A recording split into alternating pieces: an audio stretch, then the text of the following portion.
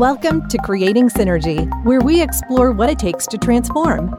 We are powered by Synergy IQ. Our mission is to help leaders create world-class businesses where people are safe, valued, inspired, and fulfilled. We can only do this with our amazing community. So thank you for listening. Hey there, Synergizers, and welcome back to another episode of the Creating Synergy podcast. My name is Daniel Franco, and today we have the one and only Grant Kelly on the show. In South Australian circles especially, Grant is best known for owning South Australia's premier basketball team, the beloved Adelaide 36ers. Grant is also the CEO of Vicinity Centres, which is a company that owns and operates some of Australia's largest retail precincts, such as Chadstone in Victoria and the Queen Victoria Building in New South Wales and the DFO in Perth. Grant joined Vicinity Centres as CEO in January 2018 and has over 30 years of global experience in real estate investment, corporate strategy, funds management, and private equity. Grant was formerly CEO at City Developments Limited, a Singapore-based global real estate company with operations in over 20 countries. Prior to this, he was co-head of Asia Pacific for Apollo Global Management, leading their real estate investment activities in the region. And in 2008, Grant founded Holdfast Capital Limited, an Asian-based real estate investment firm which was acquired by Apollo in 2010. From 2004 to 2008, Grant was CEO of Colony Capital Asia, where he guided acquisition and asset management activities in Asia. Then from 2002 to 2004, he was based in New York, where he was principal at Colony, with the responsibility for US and European investment opportunities. Grant holds a bachelor degree from University of Adelaide, a master's in economic sciences from London School of Economics, and an MBA from the illustrious Harvard Business School. Further to being the owner and chair of the Adelaide 36ers, he's chair of the Holdfast Assets, a director of the Shopping Centre Council of Australia, deputy chair of the Board of Governors of Pulteney Grammar School, a council member for the Asia Society Policy Institute, and a member of the Premier's Economic Advisory Council in South Australia. In this episode, Grant and I talked about a lot. We talked about his journey and his career and how he found himself owning the national basketball team, the Adelaide 36ers. We talked about the key influences in his life and factors for his personal and professional success. And he dedicates a great deal of his learning and success to the amazing relationship that he has with his mother. We talked about the thoughts and traits of a great CEO, and he described to us how a remarkable and high-performing team actually work together. We deep dived into performance and the areas that he places his focus on for businesses to actually be successful. Grant then provided his thoughts on how to manage family and business, and he says that we can't be a workaholic, we need to prioritize family, and how something as simple as walking your dog each morning can bring a lot of joy and help you find that escape. We talked about the world of basketball and why he decided to become the owner of the Adelaide 36ers. We talked about his workload and the emotions of it all, and how he has the ability to compartmentalize. We also asked him the big question of when does enough become enough? And I am absolutely sure you want to hear the answer to that. It was an absolute pleasure talking to Grant, and I know that you're going to absolutely love this podcast. If you'd like to check out his profile, you can find it at Grant Kelly on LinkedIn. And feel free to connect with me too. You can find me at Daniel Franco on LinkedIn. If you'd like to learn more about some of the other amazing leaders that we've had on the Creating Synergy podcast, then be sure to jump on our website at synergyiq.com.au or check us out at the Creating Synergy podcast on all the podcast outlets. Cheers. So welcome back to the Creating Synergy podcast. My name is Daniel Franco, and I am very, very excited today to have the one and only Grant Kelly on the show. Thanks, Grant, for coming on. Thank you, Daniel. Thanks for having me on. You're a pretty well-known man in sort of the ranks of South Australia and Australia, and done some amazing things in your career. Owner of the Adelaide 36ers, CEO of Vicinity Centres, doing some wonderful things there too. So can you give us a little bit of a background about your story and how you found yourself to where you are today? It's probably a bit serendipitous, to be honest with you, Daniel. I started off, grew up in Adelaide, went to school and university here. Obviously loved the city and the culture and just what a wonderful place it is to live. So I was overseas for about 30 years, close enough anyway, between education and work.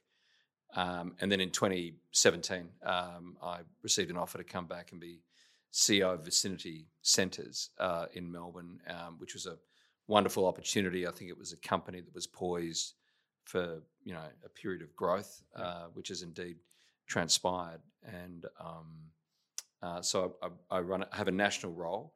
I'm based in Melbourne, but I spend a large proportion of my time here because my family are here. So I guess I've been very lucky, really, with the way things have worked out. Yeah, absolutely. Can we unpack sort of the start of your career and the decision to get out of Australia? Really, you talk about moving overseas for 30 years. There's got to be some pretty amazing stories. I know you went to Harvard and you did your MBA over there.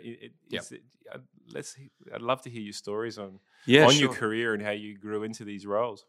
Yeah, so the start of it really was 1986. I just finished at Adelaide Uni Law School, and I went overseas to do what turned actually into a master's in international relations at the London School of Economics, and that's where I developed probably what's turned into a lifelong interest in public affairs and international affairs specifically. And I then actually moved after that quite quickly into the business world. So trained as a lawyer, but probably felt that, and I was just one of those people, I suppose, that had a desire to learn about the world. Mm-hmm. And I was therefore able to travel and to work at the same time. And of course, the world in 1986 was just opening up. We look at the problems today and, it's so difficult, I think, for young people. Whereas I'd say in my generation, we had, a booming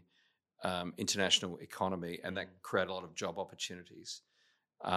So I came back actually to Sydney for a short period of time, but was then posted quickly to New Zealand as a management consultant, and then worked in that capacity for a number of years. Went to Harvard, came back in a short period. After I came back, I went into investment management. And that was sort of where I really was probably, at least in the Asian financial circles, best known. Yep. And so it was interesting for me to come back and take on more of a corporate role in Australia. Lived and worked in a number of places. I mean, I break it down roughly as follows, just to give you a ballpark, but I think I had a combined total of about 5 years in the US, about 3 in the UK, and then close on 20 in Asia. So that was sort of the rough split. Was lucky enough to make great friendships and have great opportunities in each of those places. Yeah, brilliant.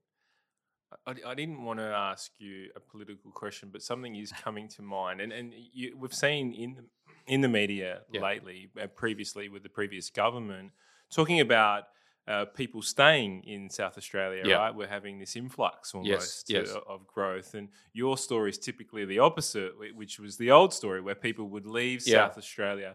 Do you believe that the simple fact that you did get to go out into the world and experience these opportunities in all these different countries, that it has set you up for success? And can you get the same success in South Australia if you just decide to stay here? Oh, absolutely. I mean, I think I was just a specific person in a particular role, which was at that stage advising large corporates, and the opportunities were quite specific and actually, frankly, quite limited. So I remember when I went to, the company was called Booz Allen, and when they hired me, there were only 4 positions for fresh graduates in Australia, and I was lucky enough to get one of them. That was in 1989 when I came back from London for a couple of years. And what actually happened, I think, in the intervening period was that Australia grew. It's a much more different, more diverse, exciting place than it was. And indeed, I think there's great opportunities now to frankly keep our kids here. And I think that'll continue. I think South Australia has so much to offer. All the cliches that we know about livability, etc., have always been there. But what's occurred, I think, in the recent past has been the growth of digital defence, particularly IT.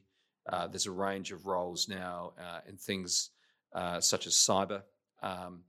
So a lot of the new economy that we're moving into, I think globally, where the world is essentially virtual, means that we can actually have those global roles, but do them from South Australia.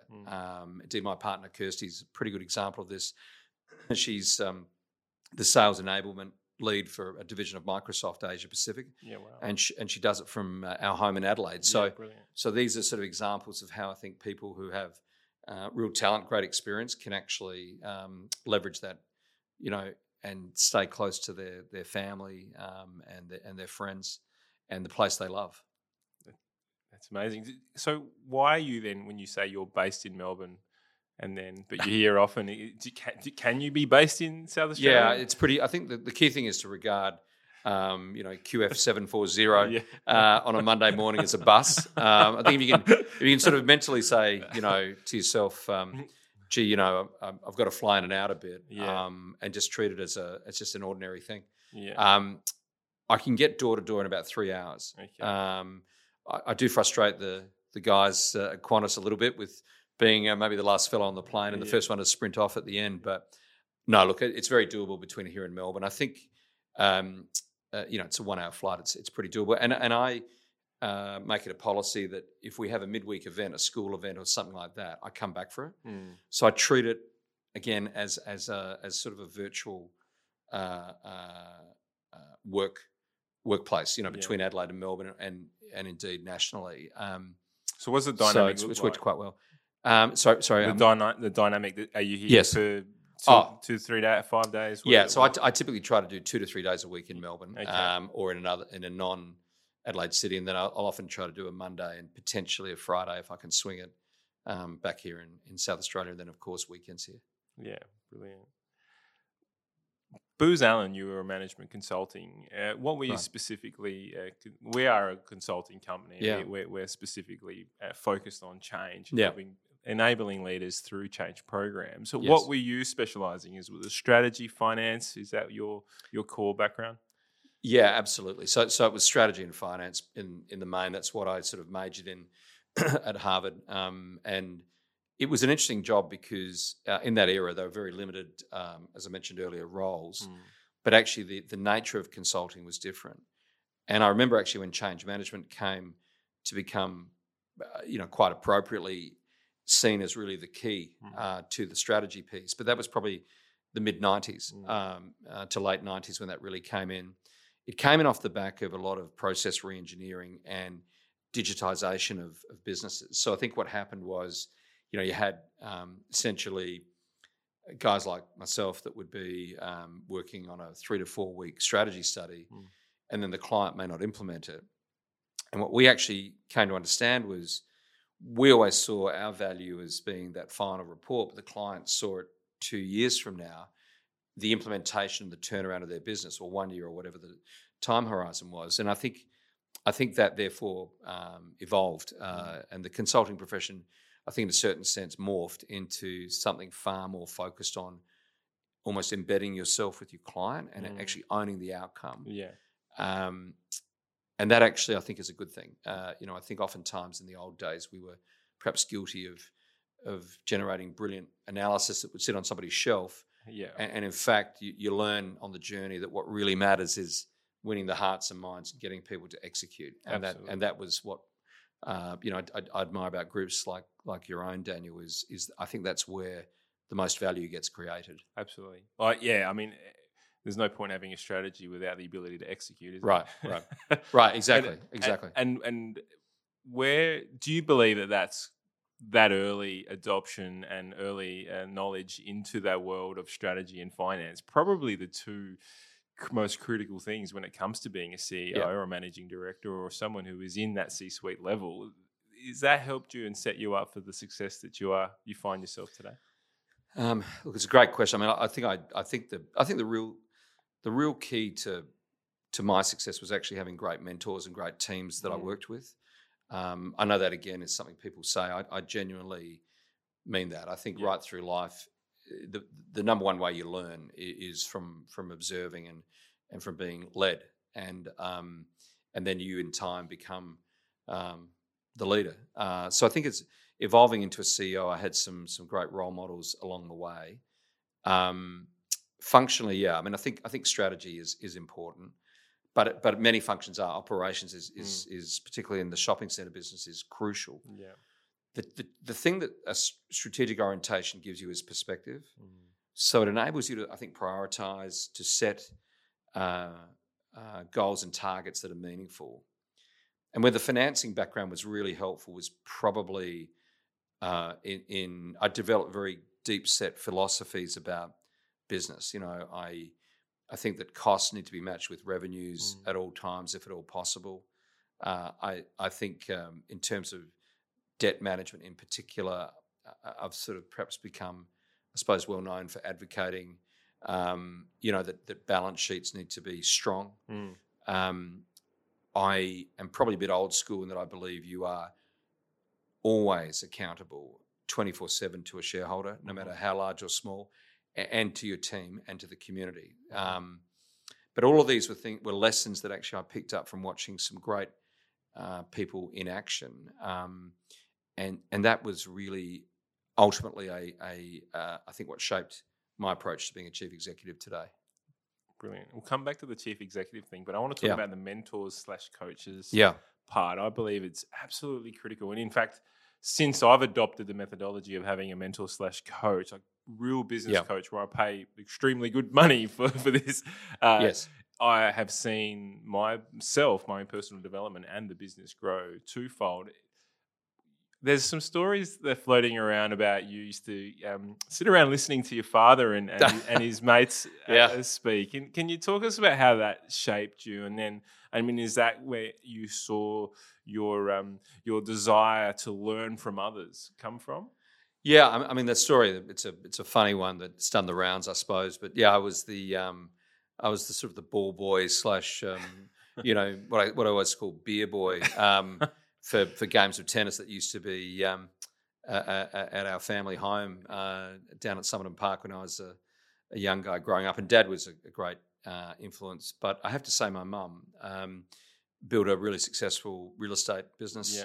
And, I think I learned from her as much, if not more, than I did from my dad. And particularly from Mum, I learnt the power of actually and this was, again, in the 80s, this was not commonplace, but so Mum was a real standard bearer.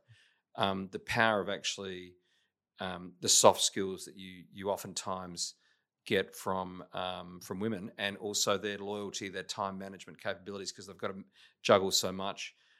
And frankly, also just insights that sometimes it doesn't matter if you're a man or a woman, you may not have. And I always have, even today, gone to my parents on major decisions, but with Dad having passed away, Mum is somebody I talk to literally every day, to the extent that last night I was getting my hair cut at Glenelg, and we live up in the city, Mum still lives at Glenelg, and I just called her because I actually wanted to apologise. I wasn't going to stop by for our usual chat. So I think it's very important to honour your parents in many, many ways. Obviously, as a son or daughter, I'm very old-fashioned. I think you have a duty as your parents get older, but to help them as they help you. But I also believe that there's so much knowledge there, and I think sometimes we forget that. And I was an example of this last night. So I called Mum up, and we chatted for about 20 minutes about all sorts of things. But I take something from each of those conversations in ways that she may not even perhaps be aware of because I'm her son, but I find her just a remarkable influence as well. I feel like I have to pick up my phone and call my mum. Do it because she'll like, and you know what it's like too. It's not, society now is quite ageist. We don't always respect wisdom. We're so connected through social media, and in fact the digital world is a bit of a barrier to entry for a lot of older folks. So it's more important than, I know you're very close to your parents, it's more important than ever to actually reach for them in maybe a more traditional sense of just dropping by or picking up the phone.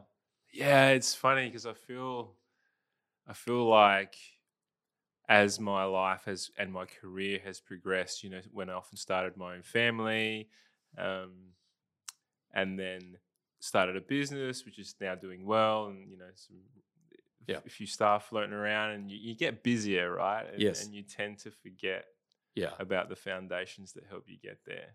100%. And it's not that you don't still love those mentors and love those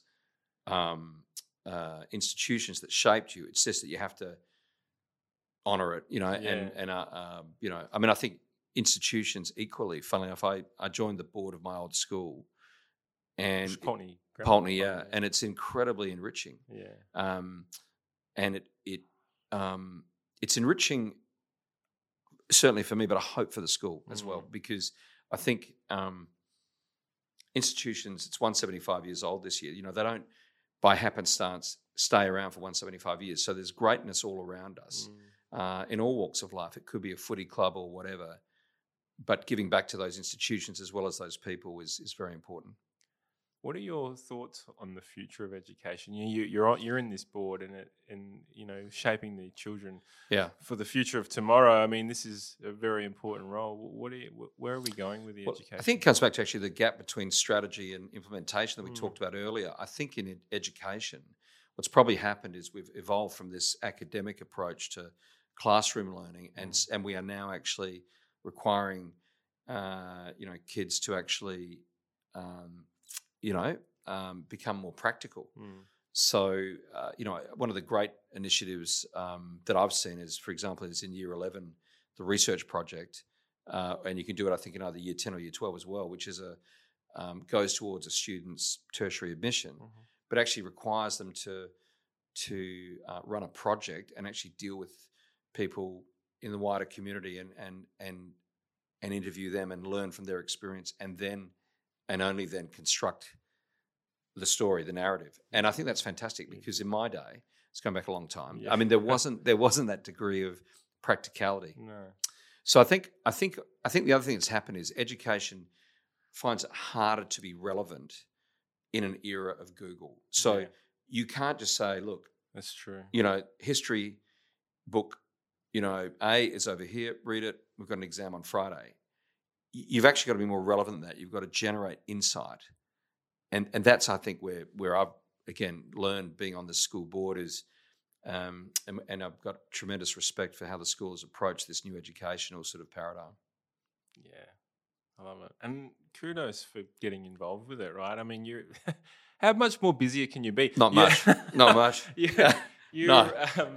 So, I mean, look, everyone, especially within the realms of South Australia, would know you as the owner of the Adelaide 36ers, but I do want to deep dive into the role of the CEO. I mean, we do get a lot of, the C-suite and leaders listening in. And so for me, you've managed some huge portfolios. You think about with city developments and now vicinity centres. Yeah. What is some advice that you can give to an aspiring CEO? So someone who is looking to grow their career, looking to take on a portfolio, looking to manage and lead people, work to vision, work to strategy, understand all the above. What would be some real traits that you would like to see in some of those aspiring CEOs? The first thing is, I think, to always be authentic in what you're being brought in to do. So, Vicinity, when I took it over, was an amalgamation of two companies. My skill set was probably somewhat suitable in maybe business building and turnaround management, because, as you know, in a post-merger integration scenario, there's a lot of challenges. And so I think the first thing is to recognise from the business challenge, why me? Why was I hired? And make sure that value proposition from you is what you're giving back to the business. And then I think it's a question of actually the team. I think you've got to have people around you that are good at things that you maybe perhaps are not. And one of the great things that age teaches you is that it teaches you to do two things, actually. It teaches you that you can't be great at everything. And in the process of doing that, it also teaches you to celebrate what you are good at. And so I think it's understanding that balance, not being too shy to advocate your point of view when it's in a clear area of strength, which, again, as you likely said, as you said earlier, Daniel, and it's likely, I think, correct, is that's probably for me still strategy and finance. Yeah. But surround yourself with people that are outstanding, operations, human resources, corporate affairs, legal. But you can't do it yourself. You can't. And then managing that team and getting the best imaginable person for the role. And when I say imagine, I use that deliberately.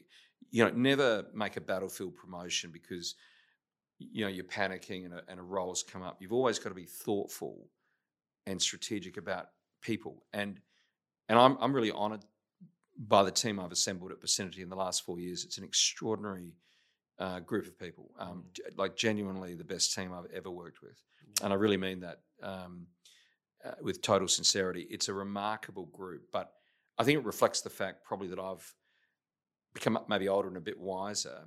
And rather than recruiting people that were similar to me, I recruited people that were different. Shared values, absolutely. We get along well socially, yep. But their skill set does things that I can't do. And then the collective business benefits. What does a remarkable team look like on a day-to-day basis? You talk about this team being one of the best that you've ever assembled. Yeah. Going into work each day, what does remarkable look like? I think it's the effortless coordination. It's the fact you can almost finish each other's sentences. You're so aligned on what the mission is, and you're all again in your different respective domains. But it's figuring out how to actually coordinate that group.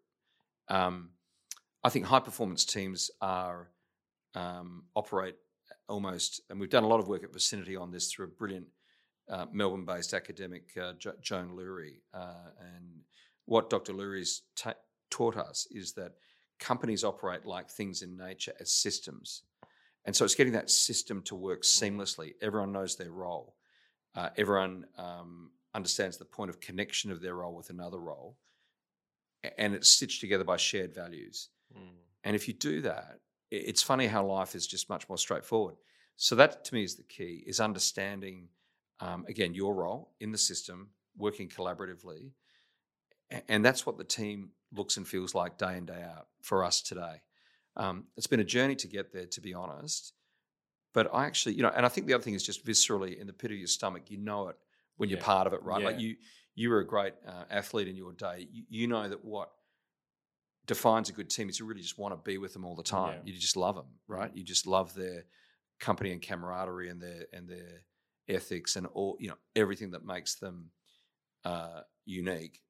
You can't wait to see them when you do drive your car in the morning, and that's where I think we are today. Do you still have to keep, as CE, do you still have to keep that level of accountability to the team? Do you manage, absolutely, yeah. Yeah, and how do you manage that? Well, that's a really good question. So I think the first thing is to recognise that in a diverse workplace, the number one way of leading a team is actually intellectual. It's a really interesting point of departure from the old days where it was hierarchical and you'd have a rah-rah speech, and frankly, it was a world that was dominated by, if we're really honest, white male privilege. How do you migrate to a new world where you have, thank goodness, much more diversity and therefore more availability of talent and ideas? And the answer, I think, is that you have to lead intellectually. You have to add value through how you think, because everyone can access a thought. Not everyone can access an experience that you've had or somebody has had or not had. Yeah. But you can access a thought. And I think sort of the corollary of that is you've got to have an ability to admit when somebody has a better idea. And one of the things about being a CEO is letting go the old paradigm that you had to always be right. Yep. I think actually you gain strength by admitting that you yourself are on a journey, that you yourself may not have all the answers, and let's figure this out collaboratively. And a lot of that, by the way, comes back to my early training at Booz Allen. They used to have a philosophy at Booz Allen that, because it was a very analytically focused firm, so it really rewarded, I think, people that had great thought processes. And the concept was the idea was king, or queen, if you want to use a politically correct term. Yeah. And that was a great way to grow up, because you sort of, as a 24-year-old, I was sitting there and my opinion mattered with somebody twice my age who was a leading partner of the firm. Yeah. And I've tried to have that philosophy. I think the other just quick one on that is accessibility. People have always got to feel the CEO is approachable, friendly, not familiar, by the way. I can talk about that in a second, but you've got to be friendly but not familiar. You mustn't try to arrogate into your life the personal lives of your team, but you've got to be approachable. Yeah. And I think that, that combined with the dominance of thinking usually gets you to a good outcome. I love that. Can we just touch on the not familiar part? Yeah. Explain why that is so critical. Again, it comes back to, I think, this concept of sort of workplace diversity and respect is we all have unconscious biases. So the way I think to be a CEO is to give people a sense of you as a person, but not to try to invade their world.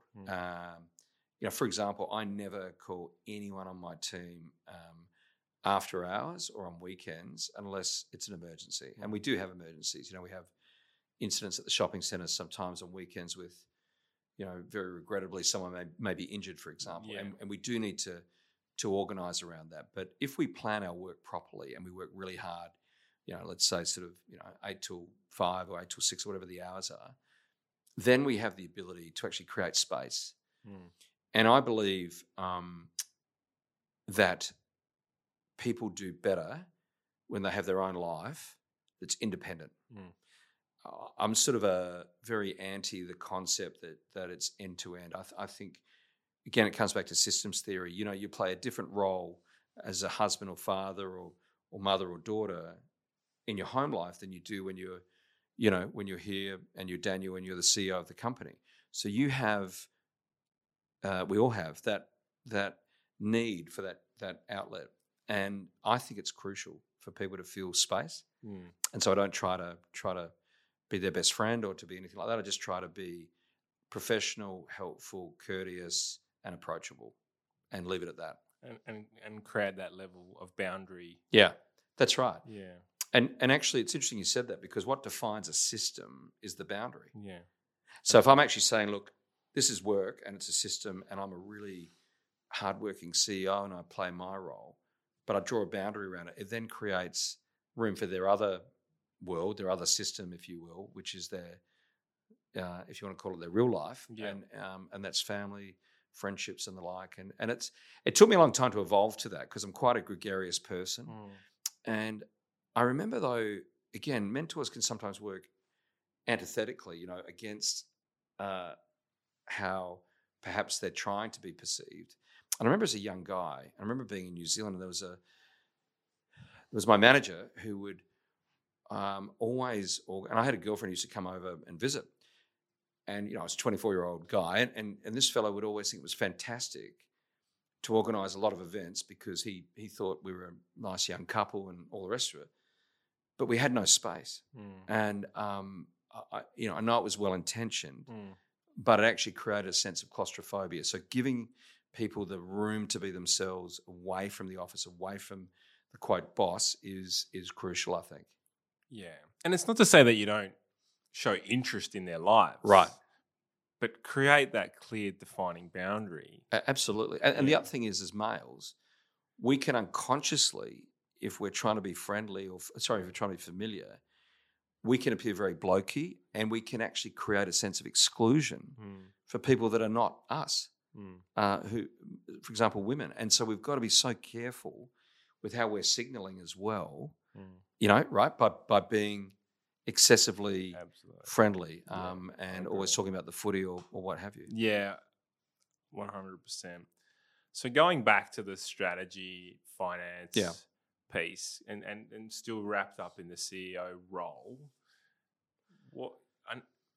I know the answer is all the above, right? The answer is always going to be all the above and whatever, and it depends on how it, but in your mind, for a business to be successful as a leader, as a CEO, what do you concentrate wholeheartedly on first?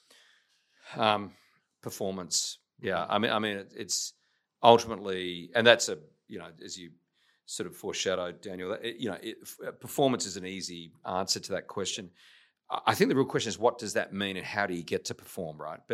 But my fundamental is performance, which is measured by a number of things. Obviously, there's financial metrics, but there's things like engagement scores, which really matter. There's ESG, which is crucial today, and so you've almost got a set of performance criteria you've got to meet. But yeah, I mean, I think that's very much the focus. How you get there, of course, is the tough part, but that's certainly where I ultimately I think should be evaluated and indeed are evaluated is around the performance of the business across a number of key metrics. So I hope that wasn't too generic. No, and happy to dive into each of them. Well, is the performance based on the execution of the strategy?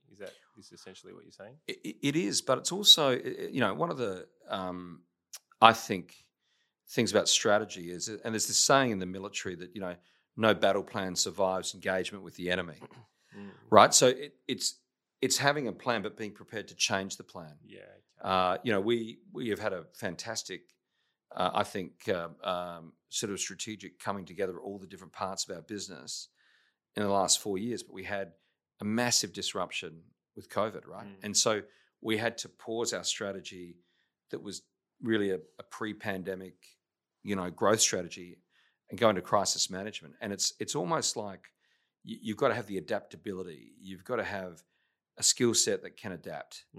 And the fundamental thing about strategy, I believe, is being prepared to see it evolve and change it when the external conditions change on you. And that is probably the key to being a perennial leader. I think if you're a one-trick pony, you've got a great strategy. You invent a new product, awesome. Yeah, that's rare. For most people to be year in, year out, in contention with your market, with your competition, you have to adapt. And that to me is probably the thing that we've done the best in the last couple of years, to be honest. Yeah. Brilliant. Yeah, adaptability. I think it's just an element of emotional intelligence as well, right? And not letting the ego get in the way. Right. If you do need to adapt, and like you said, it's about using the people within. It's about the idea. And it's funny you should mention ego, but I think the myth of a lot of successful people is, they must be highly egocentric. I've actually found the opposite is true, because I think in a highly competitive world, it's really difficult to be egocentric and survive. And you just got to look at examples in the world of sport. Every year you have to, rethink how you condition yourself, how you, if you're a tennis player, what stroke play you use. If you're a basketball coach, what rotations you use. No one at the elite level has the luxury of relaxation anymore, and that actually tends to be humbling, which is good. Absolutely. We've dived on a few different topics in there around, you've mentioned time management, you've mentioned family time and, creating that boundary. And then we talk about you and your role in your career, where you are CEO of Vicinity Centres, the owner of Adelaide 36ers. You're on a bunch of boards as well, in amongst all that. How do we, and this is a question I typically ask, and I'm passionate about it. So how can we fully pursue and realise our visions while at the same time cultivating love and thriving relationships? It's a lot in that question. No, it's right. You're a favourite now because it's a toughie. Look, I think firstly you can't be a workaholic. Just being very practical about it, you can't. You've got to, as a parent, you've got to, make that, that call to cancel a meeting to go and pick your child up at school because they want to talk. Yeah. You've got to also actually understand you can't schedule kids. Yeah. Like they'll come in and out of, the room when you're doing some work or something, and they'll have a question to ask, and it could be at 7 a.m. in the morning or 9 o'clock at night. It doesn't matter, but you've just got to have, I think, a philosophy that you prioritize that, and I actually would argue you prioritize it above all else. Okay. Now that's an interesting one, I hope, because the reason I say above all else is there's structures and processes and things in place in the business world. There's Microsoft Outlook calendars. There's a demanding schedule. I was half an hour late here. We've rescheduled our day because it's important to me to do this talk, and so that'll kind of takes care of itself. You've got to actually create the capacity for the family to exist alongside of that, and the only way to do that, I think, is to prioritize the family, because this over here is so overwhelming and has its absolute own momentum. So you've got to sort of sit there and go, I'm going to have dinner, with Kirsty tonight. I'm going to take Jack to a basketball game. I'm going to walk the dog. We have a great dog, by the way, which I can talk to you about. And that's the other key to success is, everyone get a pet. Yeah. And we are massive. Oh, my dog gives me the shits. Well, I won't talk about mine because he's a bit of a character. He's good. He's a good fun. Well, actually, what breed is he? I've got a cavoodle. Oh, actually, I think I knew that. Yeah, ours is a Labradoodle. And the name? Freddie Yuki, yeah. So Yuki the Labradoodle is a bit of a terror around the streets of Dulwich, but we love him. Yeah. Funnily enough, though, I was saying to Kirst just the other day, I actually find though walking him for 15 minutes in the morning and the evenings, it brings me unmitigated joy. Yeah. Did you find that? No, not so much. Freddie's obviously a bit of a handful. Freddie's the kids and my wife love Freddie. The walking element for me and the running element for me brings me an immense amount of joy. But I'm maybe needing to do a little more running, a little less dog walking. But I'm going to ask this question, and we're digressing here, but I'm happy to go down it. Did you have a dog growing up? Yeah. Actually, we had a cat. We had dogs and cats, but we had a famous cat called Thomas that my mother. It will still bring a tear to the eye. Yeah. And he lived to the ripe old age of 19. Yeah. And we had a dog before that called Speck. There you go. And then another, actually a second dog called Sabina that was a big Rottweiler. And I am totally digressing, but we had, we always had pets as kids. So I only owned a cat. And same thing, from the moment I was born, we had our cat. Her name was Spicy. Don't ask me where that name from. Very good name. It was named before I was born, right? So, and then, but she passed away when I was 18. So I only ever had a cat in my life. Did you say 18? 18 years wow. old. So it was like a sibling. She absolutely. Yeah. But the thing was that this thing left me alone, right? Yeah. Whereas the dog is just in my face all the time. It just stares at me all night long. So and Kirst will tell you this when she sees you, but I've become actually fascinated by the differences between dogs and cats, to be quite honest with you. And there's a lot of science now that all dogs are descended from grey wolves. Yes. It's the most incredible thing. And so, and for whatever reason, humans and wolves coexisted in peace. They did.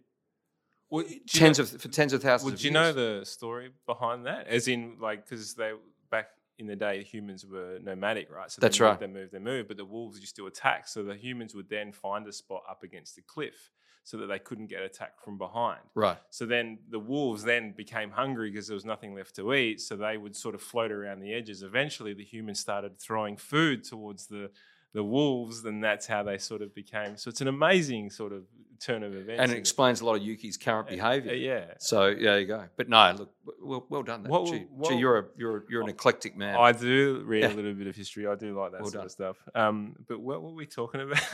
Okay. Yeah, no, just no, that's right. Just they're creating the space in the family, right. And that's the way we work. Yeah, and look, I actually think balance in life is everything to your business world and to your family world. So yeah, I want to ask you a question. So I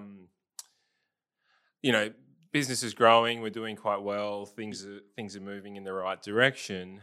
And this is a current and life event for me right now. There's a lot on. Right?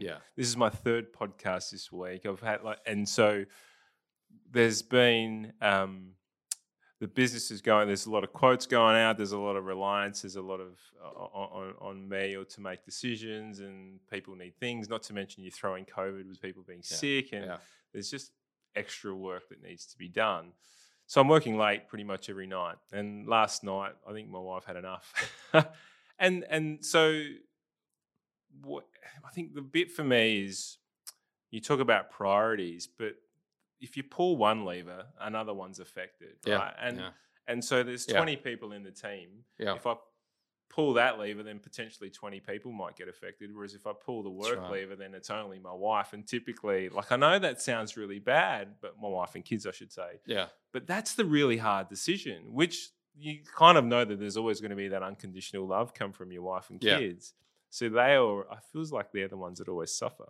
Yeah, look, I hear you. And I think it's almost having a culture in your workplace where, which you would have, just knowing you a little bit, but where, firstly, your absence is not, that you're not the only reason the machine keeps moving. And again, the system just has its own logic. And then secondly, I think, keeping your wife happy.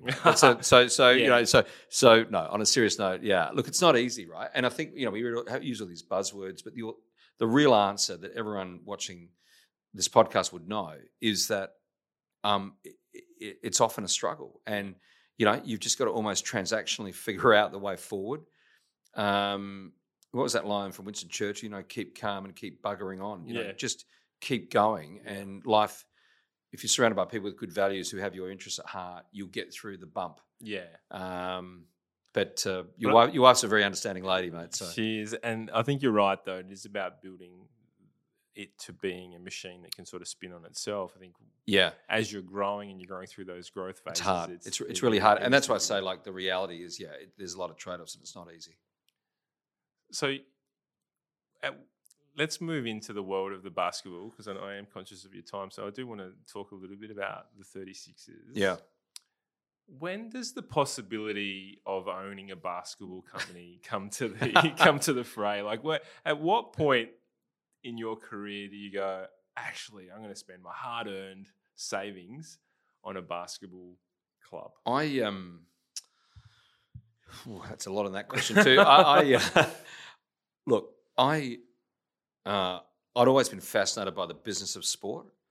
And I'd always been a sports tragic, and I'd always been somebody who played sport.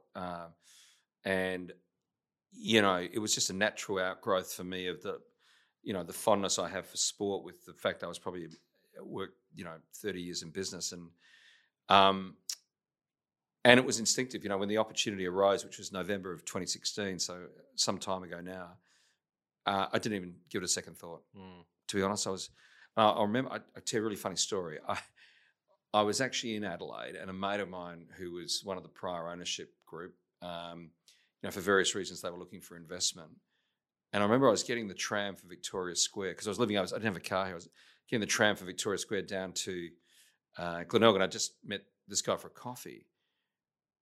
And I just remember this idea, it just consumed me. Like, I was thinking, oh my God, I really want to do this. And I've never wavered in that. I don't know why. Maybe it's some form of undiagnosed sort of, challenge that I've got in my makeup. But I was... I've never regretted it. It's been a really tough journey, having said that, but no, I've never regretted it, and it was almost instinctive. So, I mean, you have been CEO of City Developments, Vicinity Centres. You make really smart and intelligent decisions on investments and where to go. And hopefully. Hopefully. Well, the proof's in the pudding, right? Was there a lot of rigor around your decision to purchase, or was it more of an emotional? Totally emotional. Yeah. I mean, I think you got to, at the end of the day, you just have to recognize. Probably in life, there are certain things you got to be emotional about. Yeah. So it's a love. It's a love job, really. It is. It's a side project, passion. It's been the reason it's been so tough is, and happy to talk about it in as much detail as you want, actually, Daniel, because I've reflected on it a fair bit. So the economics of a modern basketball team are only about 20% of your revenue base comes from crowd attendances. So merchandising, corporate sponsorship, TV deal, business coterie clubs, memberships. Yeah. Okay, these are about 80% of your revenue in any given year, maybe even higher than that. And certainly during COVID, they have been higher. The attendance component has dropped. So what does that imply? Well, it implies that the fan engagement, the fan base is crucial, and it actually is the mechanism by which the team defines itself and the city in a certain sense defines itself. But in the black box, what the wizard sort of needs to do behind the curtain is make that other 80% work.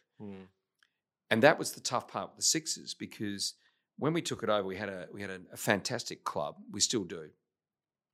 The reason I was late this morning to this interview was, and we're not going out live, right? So I can tell you. But I met with Al Green, who was who's going to be announced this afternoon as one of our 2 inductees in the Hall of Fame. The other is I've got to rush and meet after the podcast is Scotty Ninnis, and they're both great Sixers and great friends. But as I was talking to Al this morning, we were talking about this journey, and all Australian sports have evolved, I think, and the AFL did it first, but cricket's had to do it. You evolve from the club into the business, into the professional organisation is maybe a better phraseology. And that journey is really painful. It's painful for people who've given their time as a volunteer, rubbing down the legs of players after games. It's tired for the person that's been selling pies and pasties, in the store and loves the club. And so where it was challenging for me was that 20%, which defines us, was not the part that was going to help us survive. So helping us survive was 80%, and that's what I didn't know going in, because I'd always been a fan. Yeah, I'd always been one of the 20%. I still am. I mean, you see me at games like a crazy, jumping up out of my seat and sort of pushing my heart rate up higher than it needs to be, but not holding it against you. No, but what I needed to actually get my arms around, it took me a while, was actually the organisation of the business, the organisation of the club. And luckily for us, we've had a great group on the journey. The past players have been incredible. The fans have been fantastic. I can't complain. You seem to you've appointed Nick Barbato lately as CEO, and he's brought in John Tsianos as well as COO. Yeah, they're doing some pretty amazing stuff. It Certainly looks like on the back end, I mean, the performances on the court haven't been probably where you need them to be or would like them to be, but behind the scenes, it seems like things are starting to really move in the right direction. Yeah, we just on the court stuff, I think watch this space. We again had maybe an organisational model that needed tweaking. So we had a single point of accountability for recruitment. We've now dispersed that and taken that budget and deployed it across scouting, assistant coaching, and data analytics team. It's been quite revolutionary what we've done off the court in the last 3 months. So I think we'll get some better results. And I think the other thing is generationally, we're coming to an end of a great era, which was Joey Wright's era. Yeah. Still the best coach that I've ever seen. I think CJ Bruton will grow into that coach, and a remarkable leader, and had assembled just a remarkable team. Yeah. And like every sport, we'd probably about 2 years ago started to see some retirements and the like. But as we say, the front office, we use this American expression to describe Giannis and Barbato. The front office guys are fantastic. A little small tidbit was I spoke to Nick a couple of days ago, and I'm like, I'm going through my diary, and I'm like, we've got the Sixers in business lunch next week. And I'm like, look, I get into sort of, I land from Melbourne at this time, and he goes, GK, you got to be there. He goes, there's 500 people coming. Yeah. Like, yeah. And that's what these guys have done. Yeah. Nick, it was very interesting and unorthodox recruitment because, as you know, having grown up with him, Dan, he was a soccer guy, professional soccer player for Adelaide City, did an MBA in sport at Liverpool University, and had mainly worked in that sport. But okay, so just park that for 1 second. And we used a sports headhunter. And what the headhunter said to me was, you need to start looking at soccer executives, because like basketball, soccer is actually a global sport, but is a second sport in Australia. But it's going to be a maybe largest sport or competing with AFL 20 years from now. And so that was a paradigm shift. And then the way we found Barbado was we put all these guys through the psychographic profile.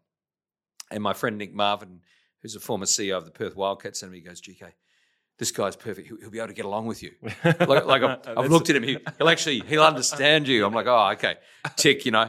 Look, Nick's been a revelation and recruited in Johnny Chianos, who's been incredible on the commercial side and also from a soccer background. And we're very lucky to get the team we've got. And they have, of course, like all great leadership groups, they've now, that has cascaded through the people they've brought in. Yeah, great. So we've probably got the best soccer leadership of any sport, basketball or soccer in Australia. Well, there's a few points in that, and one thing I would love you to plug the Sixers in Business stuff that you guys are doing. It seems to be, when you talk about a revenue base and bringing in some opportunities for growth within 36ers, that seems like such a great idea. Well, I think I said to you the other day, you know what I love doing. So at the first Sixers in Business event I went to, because John sort of did it, and I was over trying to sort of get some shopping centres restarted, and I came to that event down at Henley Beach, and I walked in and I'm like, I don't know anyone here. Yeah.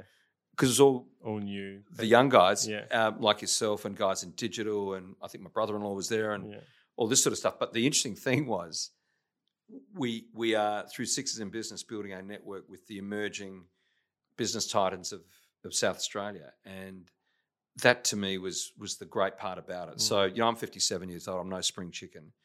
And I've probably got a pretty decent group of contacts who love the club and support us. But what I love about Sixers in Business is it's brought together, I'm guessing the median age is probably 40, and it's a lot of new economy businesses, consulting, digital, defence, solar, with Dave Scarcella and tremendous guys like that.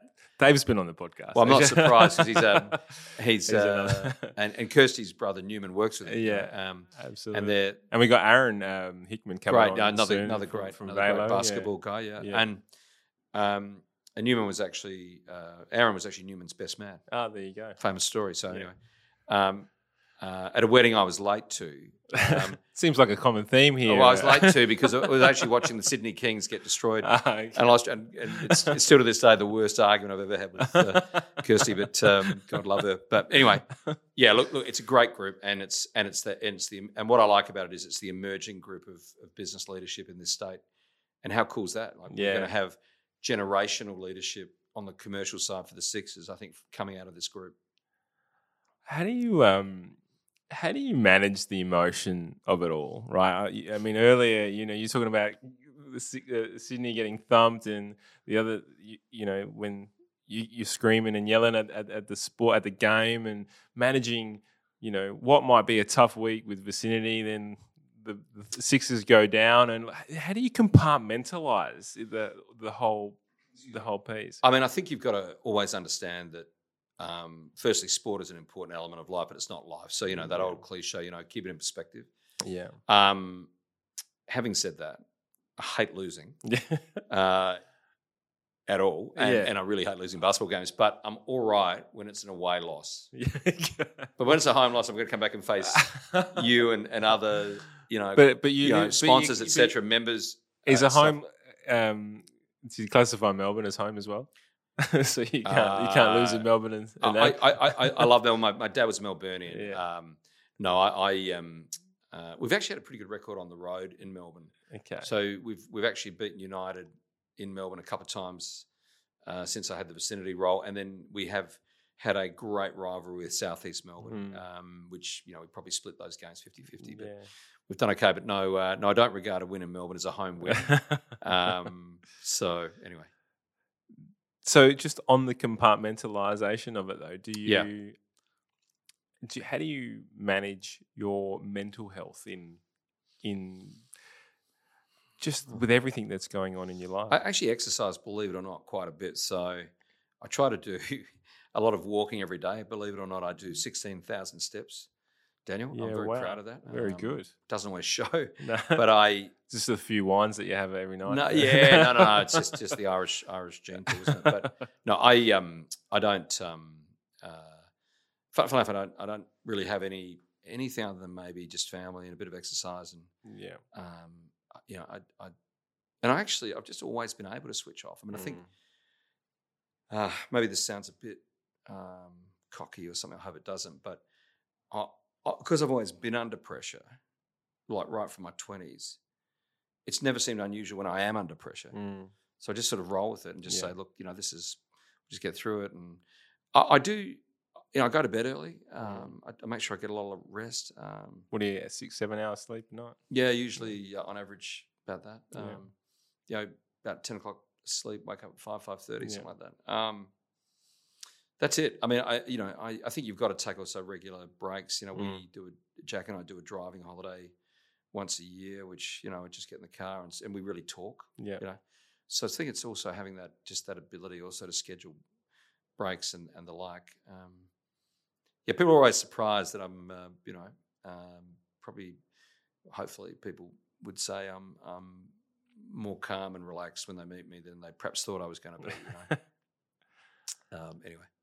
You've left a good impression on me, Grant, a few times that we've caught up. I want to just touch on, so going back to the ownership side of 36ers, the CE role, working them both in tandem, plus all the boards, and when and we picked on this last time when we caught up for a coffee a couple of weeks back, and I would really be interested in you sharing your thoughts again. But when does enough become enough? So I think it comes back to how you define success. How I define success has probably changed. Yeah.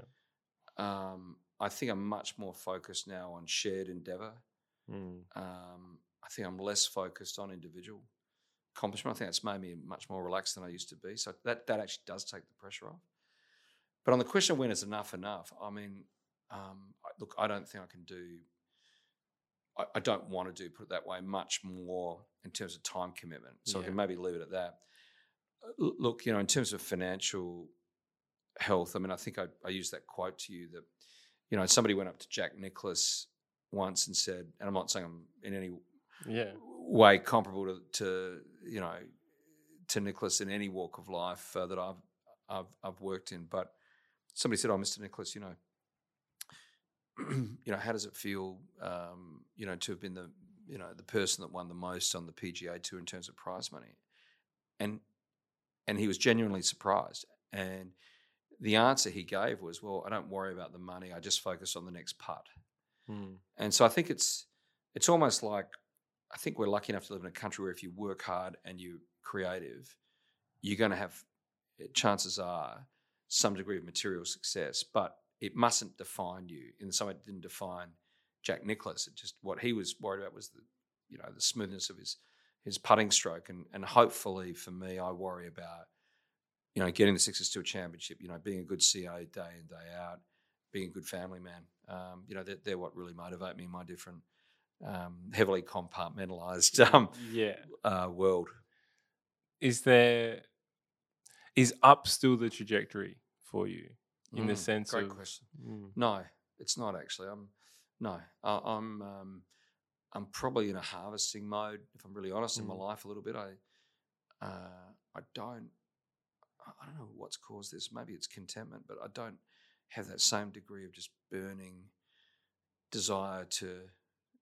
I mean, I do have a burning desire. I was going to say to win, but it's not. It doesn't define me. It doesn't consume me in a way that perhaps it once did. Yeah, but I don't know if it means how you'd sort of equate that to direction. I think I just focus maybe a little more on inputs and processes rather than outputs these days. I just say, look, if I've done my best, I did the right thing, I was ethical, hardworking, hopefully I added some value on the journey, what will be will be. But certainly with the Sixers, that's not true because I am obsessed with getting the championship, as everyone knows. So absolutely, maybe ask me once we've got the championship, and I'll be even hopefully more relaxed. I will. It certainly sounds though, and just based on your language, that you are deriving a lot of joy and contentment out of the relationships that you're building along the way. But that's what you've got in life, right? The key thing in life is people. I think. I mean, rather than things, you sort of have a choice probably in life. And I was just lucky enough. I was brought up in a way where we never. And we had periods where mum and dad had to work really hard, and especially mum, candidly, to put us through school. But I suppose, we've been lucky on the journey, and that's probably made me. Given me the bubble in which to actually invest in relationships. I think sometimes people that have had a degree of material success, they say things that are actually disrespectful to people that haven't. And I'm very lucky, I believe. I'm very lucky. And that has given me the ability to invest in relationships. Some folks don't have that opportunity. They're working 2 jobs. And I think it's very important for those that have had success not to be too sort of smart alecky about it and preach to the world. I reckon it's really hard, for a lot of people out there. And I think people like myself need to also recognise that. But yes, to the extent that I can invest in relationships, I always do. Always do. Always have. And always. Is that the key? 100%. Yeah. Because, that old saying, just be, it takes more muscles to frown than to smile. It's true. If you exude a positive vibe, even if it seems like everything's against you, people key off that. And that's really the art of leadership. It's just, again, staying calm and just evoking confidence. I think that's actually been, again, something that hopefully I've done on the way. Brilliant. I am conscious of your time, so one last quick question before we go. Well, actually, I might ask 2 quick questions before. Yeah, sure. So, and you touched on it before on how basketball might actually be the number one sport. We see it in America. America, basketball's huge, and then and I think if you look around the world, basketball is one of the top-rated sports in Australia. Basketball and soccer, from a participation point of view, are the top 2. That's right? And especially sub-30. Yeah. So the young people are all playing. Are all playing. And if you go to the basketball, and I empower everyone who's listening to this show, get off to a basketball game. It's entertainment plus, like an NBL game. You put on an amazing show. Thanks. Yeah. Far better than what I'm a big footy fan, right? Yeah. AFL football fan. Right. But from an entertainment point of view, take the kids. It's brilliant. When and how does basketball become the number one sport, and do you think it will? It's certainly the growth trajectories suggest that it will. I think you've got to look back at the intrinsics as to why would it be the number one sport. So, unlike a lot of other sports, you can't really get injured in basketball too badly. If you play professionally, you may be going to have a leg injury or a hip injury at some point, but you're not going to have a head injury as you can get in other sports. So, the buy-side decision for our club and the sporting decision is usually made by mums. So we're a family club, but within that construct, women make the call. And so they like the fact that the children aren't going to be hurt. Men and women can both play it with exactly the same rules, timetable, etc. That's quite unique if you really think about it. Yeah. It's time limited, so it's over in 2 hours. And then I think the final thing is for the really good athletes, unlike, say, AFL, basketball and soccer, for that matter, have the ability to play internationally. Yeah. And so for really good, talented kids like, say, Josh Giddey, who's obviously, unfortunately, is injured now, but Josh was with us last year now with Oklahoma in the NBA, but Josh has carved out a career path. So there's many things internationally. So there's many things that impact a parent's call on what sport their kids play in. And that's where we try to get, if you will, the value proposition to resonate is with parents and specifically mums, because it's a hell of a sport for them to have their kids participate in. Fingers crossed. My kids play basketball. Yeah, great. I Actually, remember you telling me that. Yeah, I'm in love with the sport, and Yeah.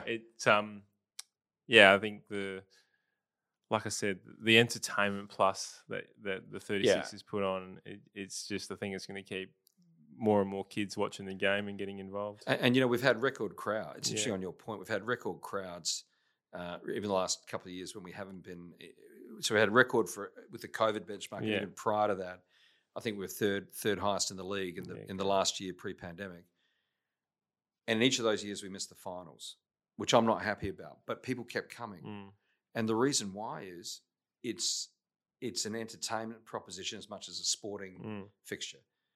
And to your point, mate, people, parents of kids, you sit there and you see your kids happy and having a great time, listening to music. Those bloody clackers, though. And using the clacker and seeing Murray the Magpie, which I still think is the best mascot in South Australian sport. My daughter had a photo with him in one of the last games. Closely guarded secret as to where Murray rests in the evenings, but he's a very large magpie. He is. One last question before we get into some quick fire. What does the future look like for Grant? I think I've got, I think I've got probably a pivot point coming up in 3 to 4 years, like many people do when they hit their 60s. But I'd like to really do much more of giving back. Actually, in my twilight years, I've been very blessed with the country I grew up in, the South Australian, magnificent South Australian community I grew up in specifically. I know I want to give back, so hopefully I can, in a small way, do that. Brilliant. We'll keep a watch out for that. Right, some quick fire questions. Okay, here we go. Round off. This is the tough part, right? Not so much. It depends. Sometimes that they can go on for. I've actually had these quick fire questions go on for half. Is this like The Chaser? Or am I going to? No. All right, okay. Because my mum loves The Chaser, so she's probably going to be listening in somewhere. We're big readers here. We love reading, knowledge, personal growth, development, at Creating Synergy and Synergy IQ. What are you reading right now? Eddie Jones's book on leadership, how he turned around the English rugby union team. Brilliant. Good read? Great book. Yeah, great. And given to me by my best mate, who knows me well and picked a good book for me. Excellent. Second question. What book do you feel that stands out from the crowd when trying to develop your career into, say, a senior leadership role? And I saw Good to Great on your desk. I think that's a fantastic benchmark. Yeah. Just how to actually take something that's good enough, but actually make it world class. And I think you mentioned it earlier, getting the right people on the bus. 100%. Rule number one. Yeah, 100%. And that's the surest path to I think success, if you can do that. Do you listen to any other podcasts or anything other than the Creating Synergy podcast, obviously? I know you were on the Cornsey one too, which was... Yeah, so I was going to say the one I usually listen to is my great mate and a person I admire tremendously, Graham Corns, Conversations with Cornsey. Yeah. I do try to listen in online to that. Yeah. And look, I've got to say, give a shout out here for my other great mate at 5AA, but I always try to listen to Rowi's sports show. So even when I was up in Asia, I'd be there in Singapore and it was about 2:30 in the afternoon and I'd log on through the internet and listen to Stephen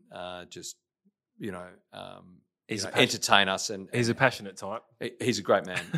And if you haven't interviewed him on this podcast... I'd love to. He's and Cornsey as well, if you can ever do an intro for me, that'd be amazing. If Rowie comes on, ask him about our trip to Tasmania last year. All right. It was quite entertaining and some funny stories. Well, I'll need you to help me get him on. Yeah, okay, good. Happy to do it. Okay, so... what is one lesson that's taken you the longest to learn? The importance of team. Yeah, that's a very self-critical remark I've just made because it took me a long time, but it's everything. Absolutely. All right, we won't touch on that. No, go on. No, it's okay. Well, I was going to say the importance of team and so for me, is it the way you manage that team, or is it the... Well, the other answer I was going to give, the other answer I was going to give you was the power of humility, not being humble, but the power of it. Yeah. Most people know who you are. They know your track record. They've already got a level of respect or disrespect based on you as an object. If you're humble, My goodness, how powerful is that? Yeah. So I think the power of humility, and that goes to, I sort of jumped the gun on your question, but that I think is how you lead most effectively. Absolutely. Is by humble, effective thought leadership. And to me, that's the byword. Spot on. What's some of the best advice that you've ever received? Well, this is an interesting one, and it comes back to where we started with the tennis games. But there was a mate of my dad's, and actually his son and I were good friends too. A guy called Jack Leaker, and this is before internet and everything. And I can still remember. I was finishing up at school and heading into law school, and he said, this is in the early days, there's no business schools here. He goes, a fella like you should go to America and do an MBA. I can still see him standing in this little, patio we had off the side of the tennis court saying it to me. And then he goes, and the number one in the world is the Harvard Business School. And do you know, that stuck in my mind for 15 years. 15 years until I went there. Yeah, wow. And then there are other great advice on the way. The other great one, which I quote all the time, was from an American guy, Tom Barrack, who's a colourful character. And you've got to always understand your mentors have strengths and weaknesses. Absolutely.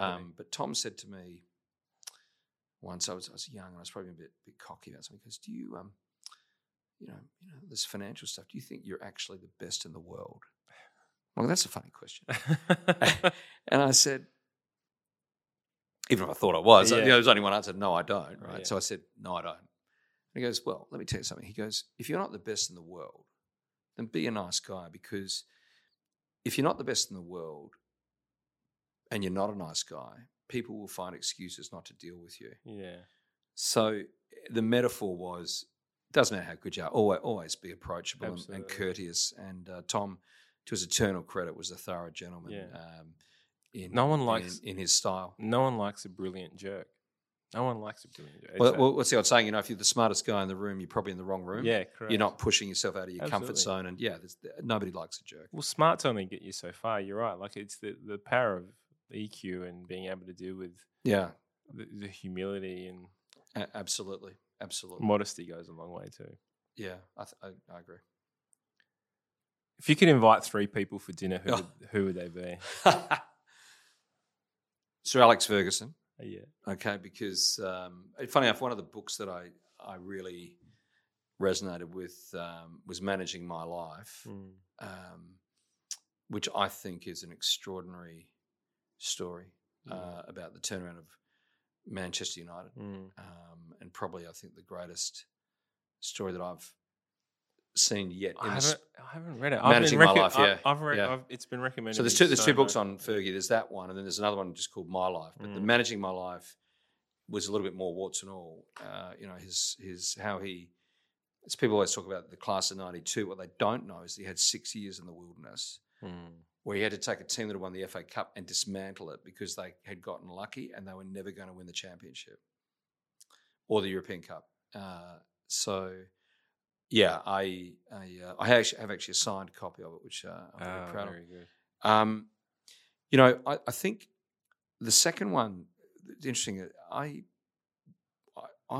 not to get political, I think I'd love to talk to Vladimir Zelensky. Oh yeah. Isn't this the most extraordinary event in 30 or 40 years? It blows my mind. And it blows my mind how he was an actor and a comedian, and now he's running a country in the middle of the war. Like, that in its own right is it's unheard of. Yeah. Oh, it's unbelievable. But also just the resilience, and it's an actor who's has led in a way that may redefine the next 20, 30 years. Correct. For the world, and it's stirring stuff. I've been transfixed on this, and I knew we weren't going to discuss politics, Dan, but and the third one, I've got to say, 2 ladies, my mum and Kirst. Yeah. Because firstly, I believe at a dinner party you need to have an equal balance of men and women. Secondly, they're both great cooks, and thirdly, they'll both keep me in line. So when I'm with Fergie and Zelensky, I won't get out of control. Yeah, brilliant. You got a few points there. Yeah, well, they'll probably tune into this. So I had to say both. I had to say both of them. You know. Well done. A bit of a different question for you. If you had a time machine, where would you go? These are good questions.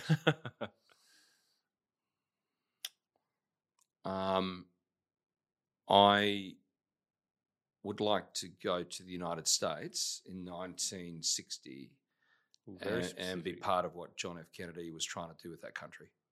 Yeah, I think history would have been different had he lived, and I think an extraordinary man and somebody who saved the world from nuclear annihilation, but was obviously a deeply flawed character. But I would have loved to have been there at that period of history. In a position of influence? Yeah. But not, I mean, I think there was only one person of his caliber, but the idealism of what he was and using power constructively. We don't talk enough anymore about, sub-Saharan famine, or we don't talk enough about human rights. And that was one period in history which was full of idealism, and I think it was a magnificent period. So the time machine, and maybe also, I'd like to go back to 1986 to see that 36ers Invincibles team bestride Australia under the leadership of the great man Ken Cole, who, if Kenny's listening, just a magnificent mentor actually to me, and I mean, there's many periods, but no, on a serious note, I think that period in the US would have been just fantastic. Yeah, brilliant. If you had one superhero power, what would it be? I'd like to be invisible. Invisible? Because then I could just, you do, you sometimes feel like you're in a bit of a goldfish bowl. Yeah. Nice just to, It would be. But, actually, it's funny, and I should have asked you a question about that. There'd be a bit of pressure on your shoulders. Not really. I mean, I think, I think you just look. The way to deal with pressure is to assume it away, just so it doesn't really exist. Yeah, okay. I'm just defining success differently, and I'm not too worried about this. And it doesn't mean you don't care like all hell about the challenge and the quest, but it does mean that you can sort of fall asleep at 10 p.m. at night and take your Labradoodle for a walk and not sort of worry all the time. Thank you so much for your time today, Grant, and thank you for everything that you're doing. For Australia and South Australia in regards to the basketball and the vicinity and all the work that you've done in the past, and no doubt all the great stuff you're going to be doing in the future. It's been great watching your journey over the past few years, and look forward to seeing more of you as we grow. Thanks, Daniel. It was very kind of you to invite me on. So I hope it was helpful, and I really enjoyed it. So thank you. There was some brilliant pearls of wisdom. Thanks again, and make sure you call your mum. Yeah. Everyone out there, call their mum. Absolutely. Because there's nobody more important. So brilliant. Good on you. Thanks again. Cheers. Cheers, guys. Thanks for listening to the podcast all. You can check out the show notes if there was anything of interest to you, and find out more about us at synergyiq.com.au. I am going to ask, though, if you did like the podcast, it would absolutely mean the world to me if you could subscribe, rate, and review. And if you didn't like it, that's all right too. There's no need to do anything. Take care, guys. All the best. Thank you once again for joining us here at Creating Synergy. It's been great spending this time with you. Please jump onto the Synergy IQ Facebook and LinkedIn page, where the discussion continues after the show.